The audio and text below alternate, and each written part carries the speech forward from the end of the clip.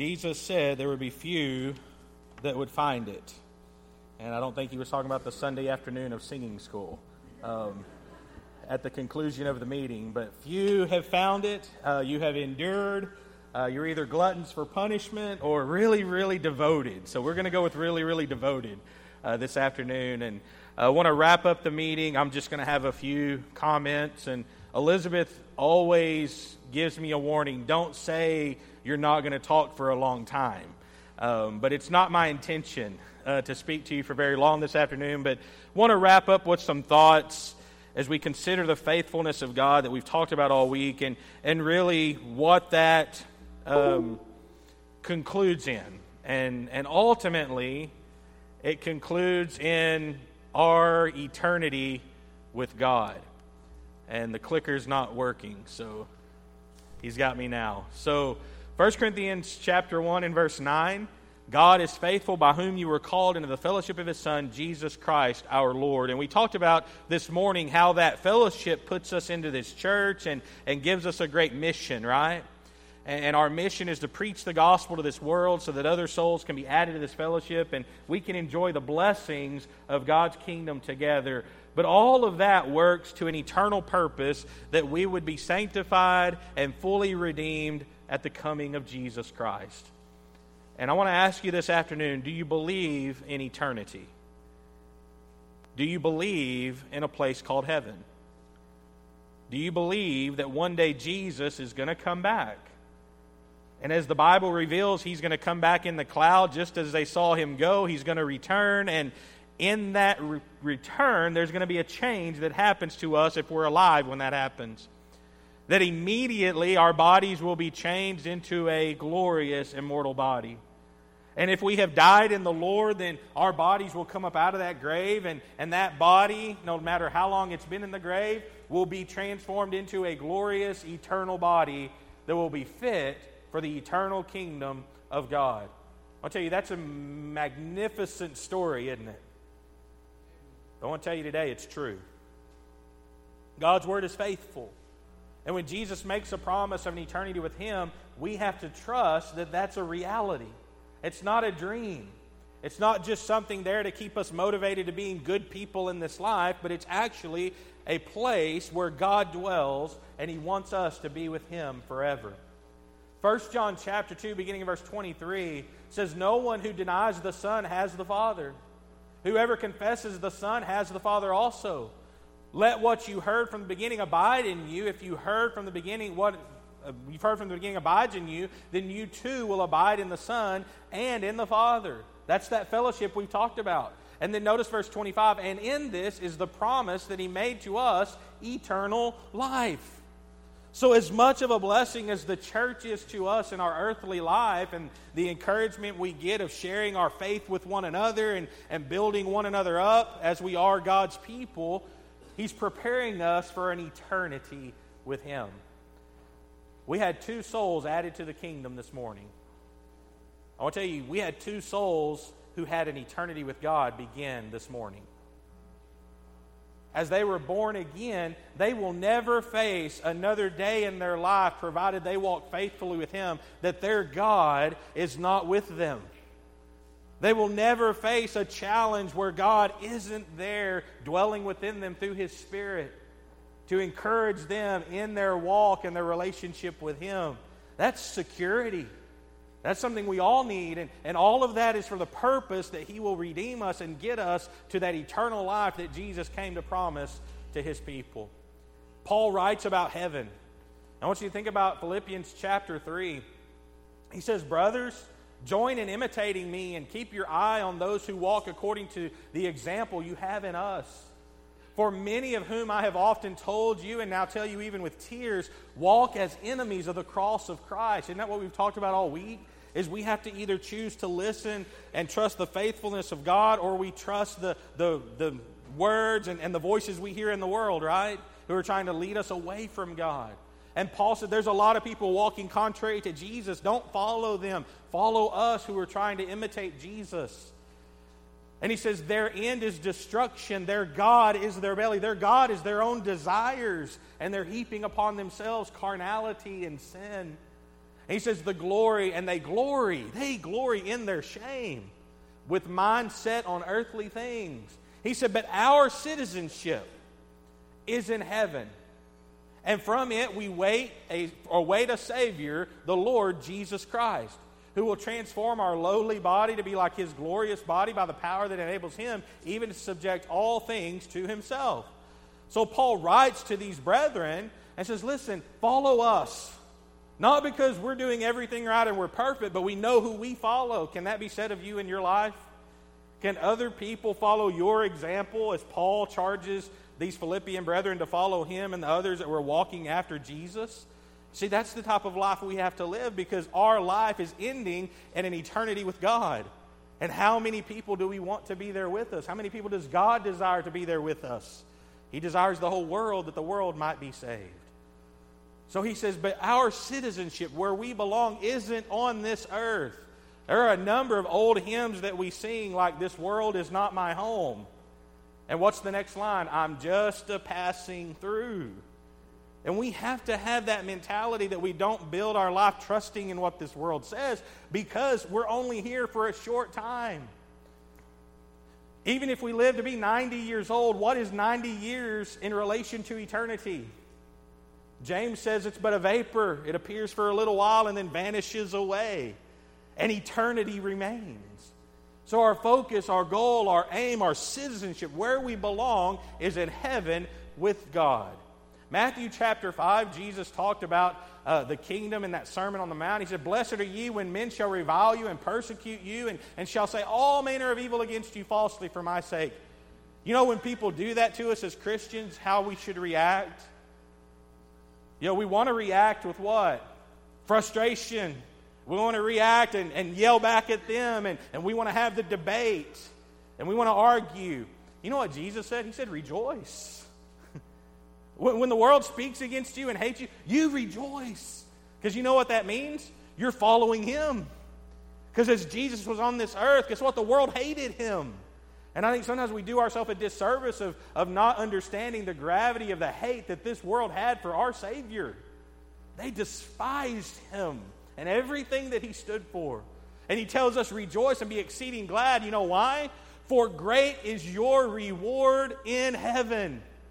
For so persecuted they the prophets which were before you. God's people have always been a voice of opposition to the powers in this world.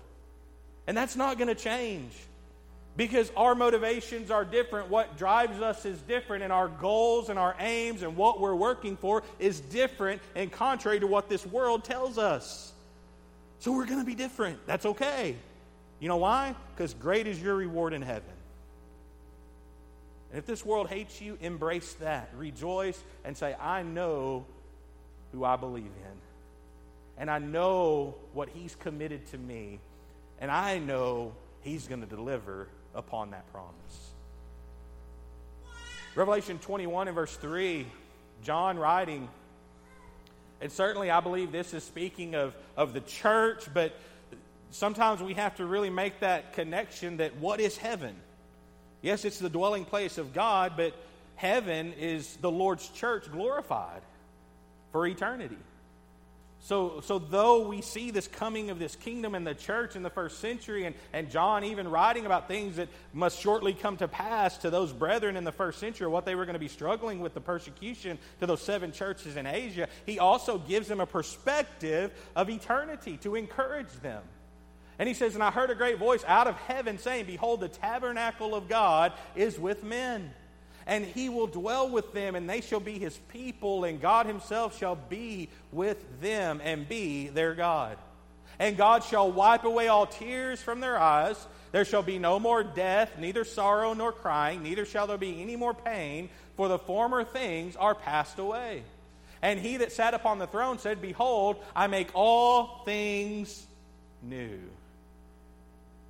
And He that said unto me, write, for these words are true and faithful.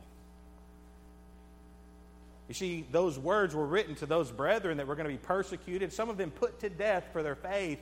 And guess what the Lord was encouraging them to do? Stay faithful. Endure the persecution, endure the hate, endure the pain, endure the physical beatings. You know why? Because God's made a promise. That though you suffer in this time and you suffer with sickness and pain and loss and despair and depression and all those things, there's a place where none of those things exist. Doesn't that sound good? How many people today are desperately seeking to escape the reality of their existence in this world? And they seek out ways to escape it, and all of those ways only compound the misery and the pain of what they're going through. Substance abuse, self-harm, manipulating other people, having unhealthy relationships. All those things are people grasping at trying to find fulfillment and peace. And God says, you know what? Endure this life. Endure the pain. Endure the sickness. Endure the sorrow. Because there's coming a time where, guess what? All of that's going away and I'm making all things new. And I believe the Lord wipes away our tears today in His kingdom. I believe we look at death differently as children of God than people in the world because we know death is not the end. And though we sorrow for the loss of a loved one, guess what? We rejoice because we know this life is not all that there is. I want to tell you, that perspective alone will help you endure things in this life. But your heart and your mind have to be focused on that eternity with God. Philippians chapter 1 verse 21. Paul says, "For me to live is Christ, and to die is gain. If I'm to live in the flesh, that means fruitful labor for me. Yet which I shall choose, I cannot tell. I am hard pressed between the two." Paul is in distress over this very choice and this idea. He says, you know why? He said, "My desire is to depart and be with Christ, for that is far better. But to remain in the flesh is more necessary on your account." Paul knew the work that the Lord had called him to do. He fully embraced it, didn't he? We talked about that this morning. And how we need to embrace that labor and that work and do all we can while we're here. But Paul said, man, if it was just up to me, I'm going to go be with Jesus. Because that's far better. Do you believe that today? I'll tell you, I love my life. I'm a blessed man. I have a beautiful wife. I have 3 beautiful children. And Josiah. I have 4 beautiful children.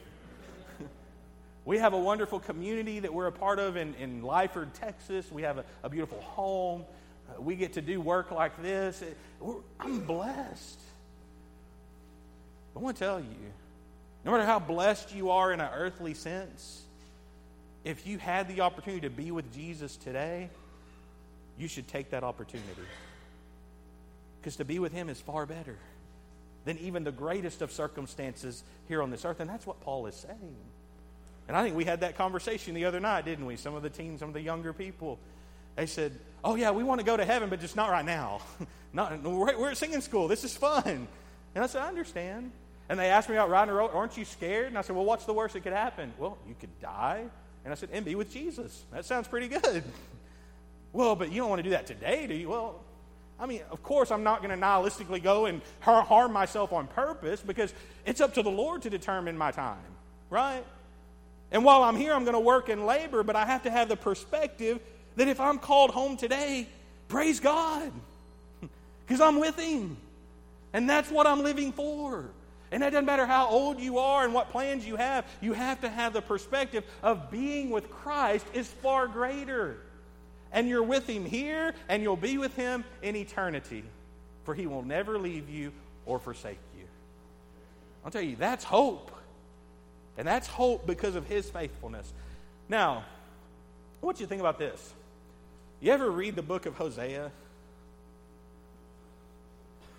Hosea is a very interesting minor prophet. It's a very interesting story. Because you know what God instructs Hosea to do in the first chapter of Hosea? Go marry a whore.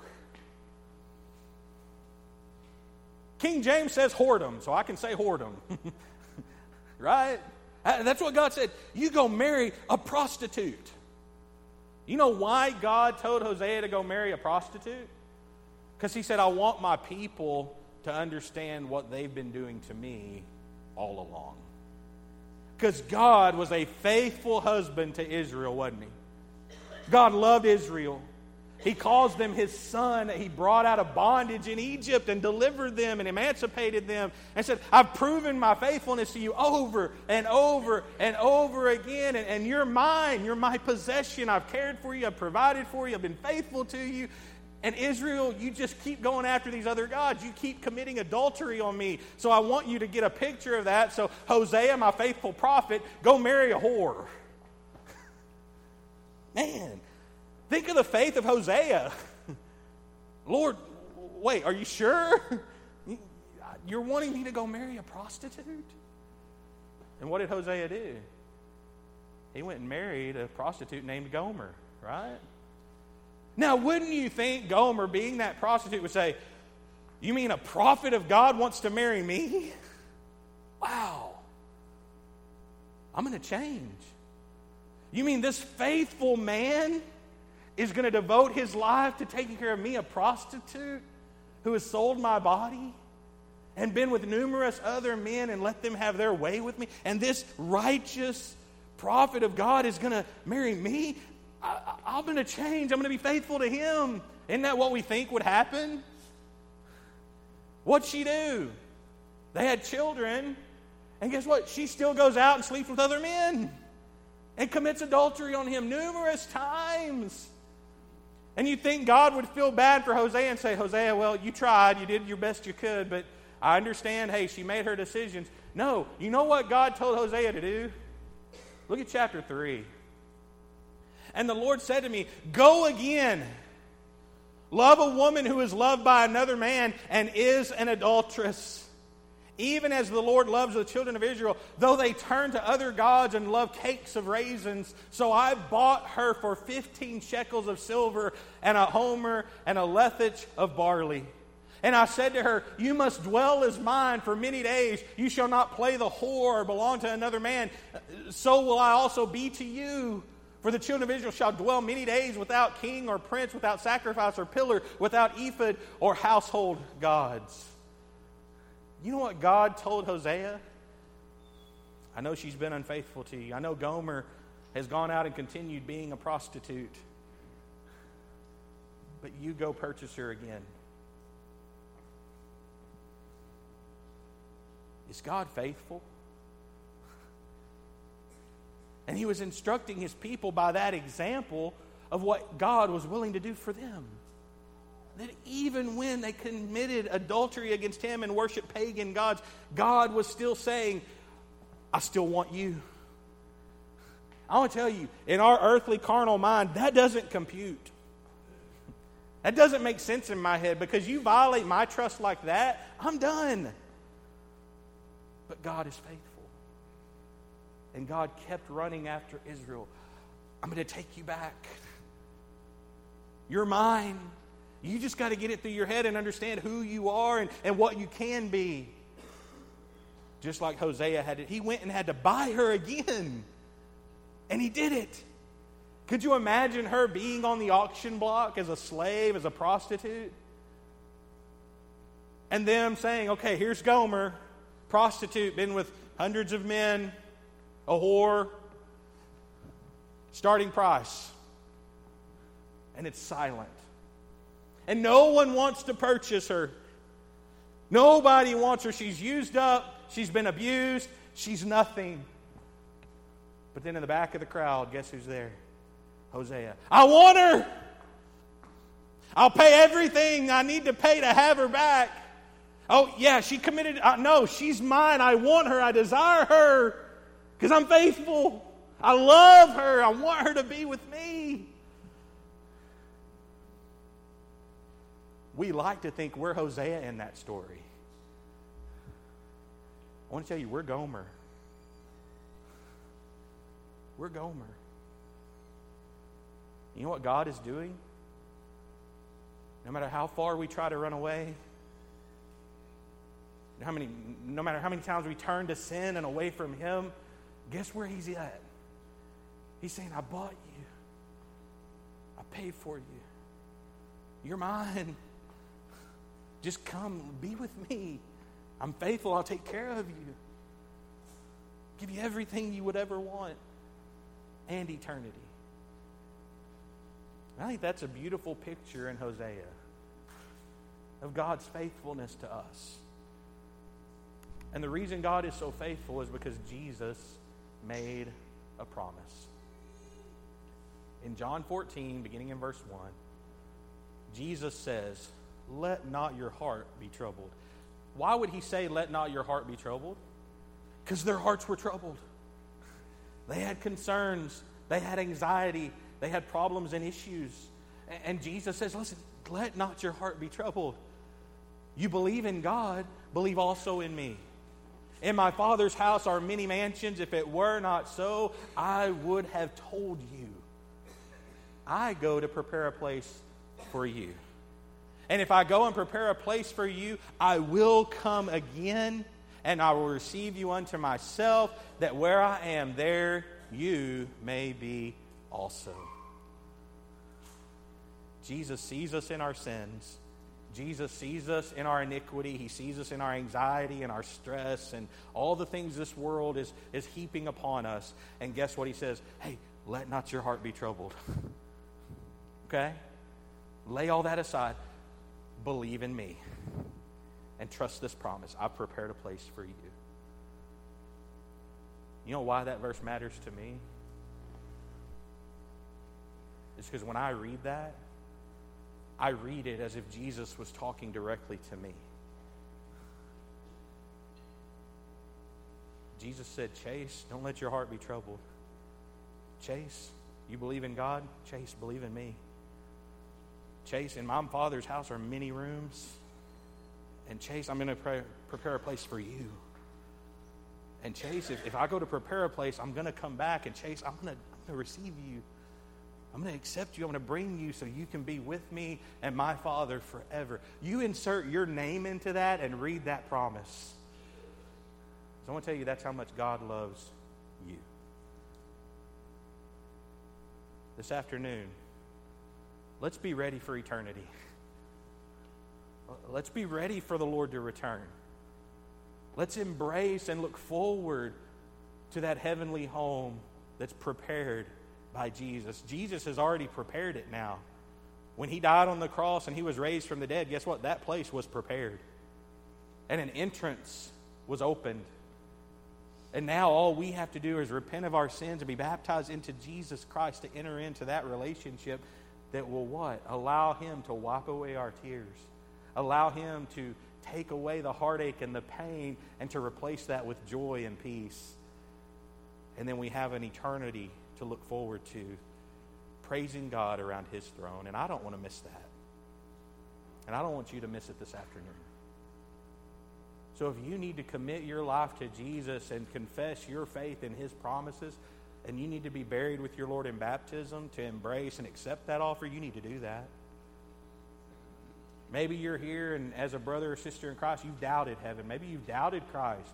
I tell you, life's hard. And if you're honest with yourself and say, hey, you know what, I have doubted, I've wavered in my faith, I haven't been as strong as I needed to be, then guess what? This invitation is for you to come, to seek forgiveness and restoration and trust that our God is faithful to restore and to forgive, so that you might inherit the promise of eternity with Jesus Christ. And if we can help you with that, please come, have a seat on the front while we stand and sing.